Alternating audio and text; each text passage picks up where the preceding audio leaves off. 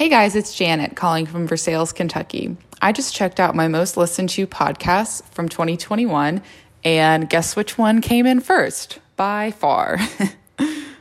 This podcast was recorded at... Well, she didn't actually say, but I'm going to take a leap of faith there and think that perhaps we were her most listened to podcast of the year.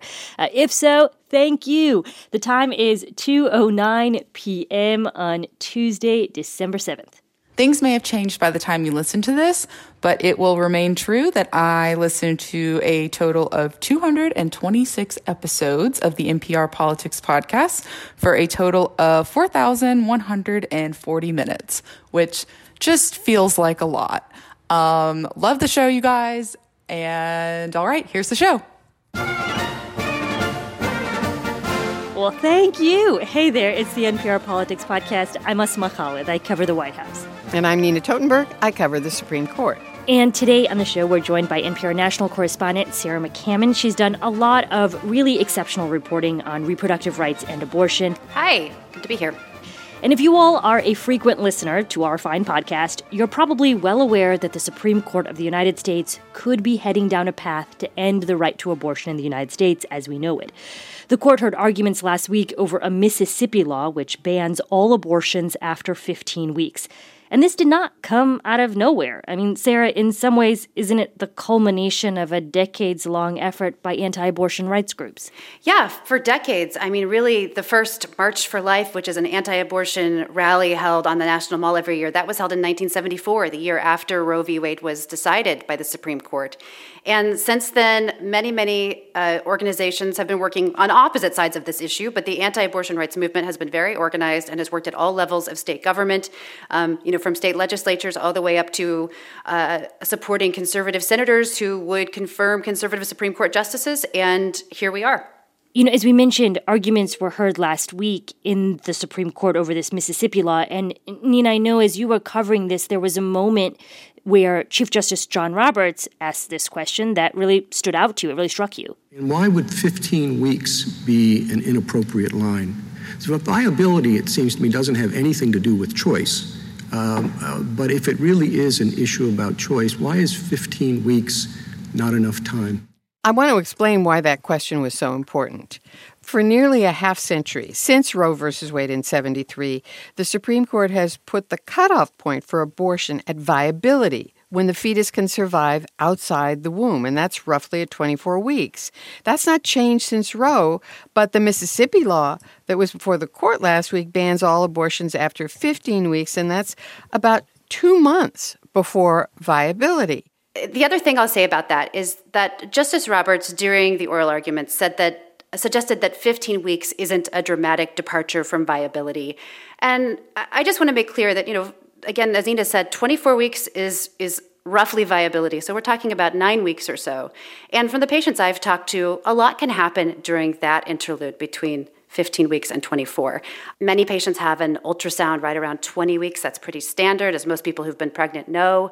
And that is often where things arise. Sometimes doctors will see things, severe fetal abnormalities and so forth, that will cause a patient to rethink what they want to do with that pregnancy. So from a medical perspective, I think a lot of doctors would say it is a dramatic difference. And Nina, I know you went out specifically to speak with women who had abortions after 15 weeks. You wanted to hear more about, why they had waited, what their circumstances were. And we're going to spend some time listening to the voices that you heard from in just a moment. So why don't you introduce that for us? Well, all of them lived in states that are not hostile to abortion rights. 2 of them were using birth control. Jessie Rosales was on the pill. I was on birth control, and so I really didn't think that it could happen to me. And I started getting my first bouts of nausea. And I just thought it was some sort of stomach flu. A series of mishaps with her insurance, misinformation from her college health service in Riverside, California, and the need to raise $600 all delayed things by weeks. Even Planned Parenthood couldn't give her an appointment for several weeks. By the time I actually got to an abortion clinic, I was already in my second trimester. The horror isn't in the fact that I had an abortion. The horror is in these systemic ways in which they are gatekeeping. That's what launched me into a second trimester abortion. Jen Chalafu was 18 when she found out she was pregnant. She was taking birth control, so she too thought she was sick, not pregnant. I mean, I found out first through like peeing on a stick. Though she was in New York, finding a place to get an abortion took time. I was constantly finding out that I was going to have to wait longer, and the whole time I was getting more pregnant. And I was starting to see it and feel it in my body. For me, the trauma was being pregnant.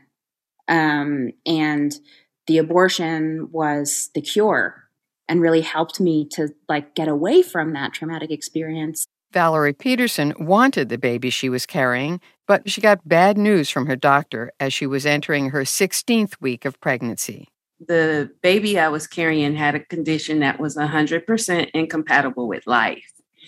And that is because of a condition in which the baby's brain was full of fluid. The spinal cord was not connected to the brainstem. And my doctor gave me two options. Either have an abortion or continue the pregnancy until she either miscarried or delivered a stillborn child. I had begun bonding with the baby. And so I knew right away that emotionally and mentally, I needed to have an abortion. The problem was that the year was 2015, and Peterson lived in Texas, where a law, later struck down by the Supreme Court, made abortions extremely difficult to get. The majority of the abortion clinics were closed. And at that time, there was a 3 to 4 week wait to get an abortion. She didn't hesitate. I needed to get the medical care right away. So within 48 hours, I was on a plane to Florida at my expense for the travel for the procedure to get it done. She was in her 16th week of pregnancy. For most of the women we talked to, cost was a huge problem that delayed their abortions. Typical was Brittany Mostiller, who at the time lived on the south side of Chicago. I couldn't afford it. That was just the reality of it, even when I was less than 12 weeks. I had 3 young children, and I was working part-time at a local grocery store and sharing a 2-bedroom apartment with my sister and niece. So saving $500 for an abortion took time, and she was so desperate that at one point she contemplated trying to abort herself. All of that pushed her well into a second trimester abortion.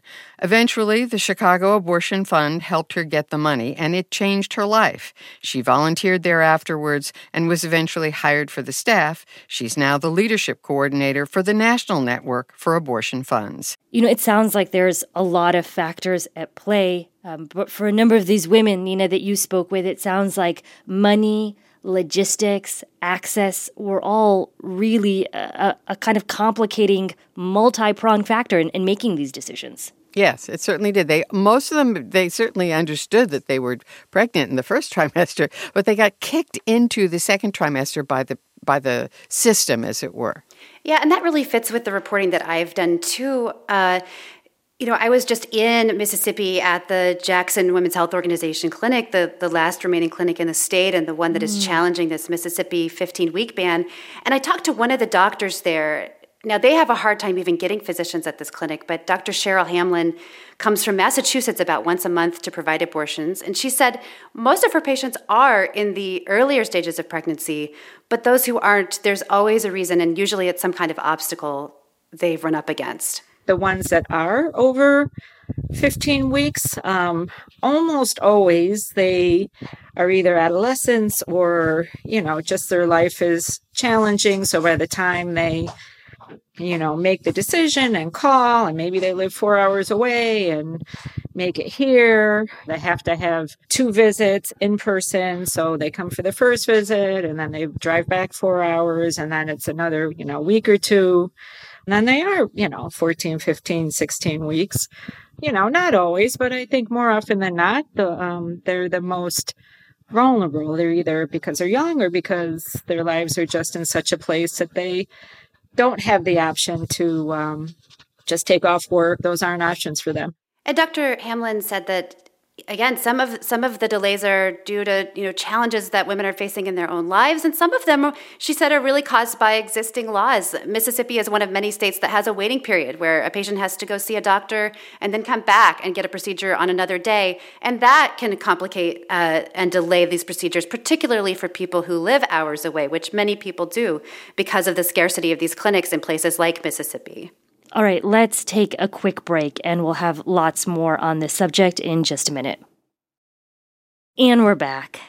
Sarah, another interesting aspect of what the Supreme Court may decide to do is that it's not all isolated to Mississippi. You've done reporting on the fact that there are a lot of abortion bans on the books in other parts of the country, and that they could essentially activate if and when the court issues a decision that says they're constitutional. Right. This is really a test case. I mean, it's really about questioning Roe and other Supreme Court precedent that guarantees abortion rights. And whatever the court says will have implications for every other state. So what we're talking about here are what are known as trigger bans, which are laws that are essentially on the books in anticipation of a Supreme Court decision. Elizabeth Nash with the Guttmacher Institute, which supports abortion rights, she said it's essentially an abortion ban in waiting. And some of these laws were passed in the mid-2000s. Several more were passed in the last few years, really in response to former President Trump appointing a total of 3 conservative justices to the Supreme Court. Some more conservative-leaning state lawmakers saw an opportunity there and put laws on the books that are written in such a way, they hope, that if Roe is overturned, abortion will become either illegal or severely restricted. Now, that can look a lot of different ways. Some states have just very early abortion bans. Others specifically sort of speak to Roe being overturned. But the bottom line, according to the Guttmacher Institute's researchers, is that about half the country would probably find itself in a situation where abortion is very quickly either severely restricted or banned altogether if Roe is overturned or substantially eroded. And of course, even if the court were to just say, well, we're tossing out the viability line. Mississippi, for example, has another law it passed banning abortions after 6 weeks. So presumably that would go into, it's fighting that out right now. Presumably that would go into effect very quickly. And I think you could see that this would have a cascading effect, at least in states where there is clear anti-abortion sentiment, to make abortion as close to illegal as possible. So it sounds like what both of you are describing is what the circumstances would look like in red states, in states where there are conservative legislatures that have put in place more restrictive laws on abortion. But then the flip side of this equation is, well, what could potentially happen in more liberal-leaning states? Yeah, and more liberal states have also, of course, taken note of what's going on. And so we've seen several states pass laws protecting abortion rights or expanding abortion rights in various ways. Some have actually expanded what kinds of providers can perform abortion, so not just medical doctors, but also physician's assistants and nurse practitioners, with an eye toward a future where perhaps people are traveling even more than they already are to get abortions in other states. And then the other thing that some states have done is to just remove pre-Roe abortion bans that were on the books decades ago, to take those away so that they're not in statute. So whatever happens at the Supreme Court, there is, I think, quite certain to be a lot of flurry of activity again in state legislatures, but also many legal challenges, a lot of court battles over what does it mean and how does it apply to state laws as they stand now. All right, well, as soon as we know what the court is going to do, I am sure we will have you back on the podcast, Nina, and we'll have lots more to talk about on this issue very soon. Sarah, thank you so much for joining us. Always a treat. Really appreciate it. My pleasure. I'm Asma Khalid. I cover the White House. I'm Nina Totenberg. I cover the Supreme Court. And thank you all, as always, for listening to the NPR Politics Podcast.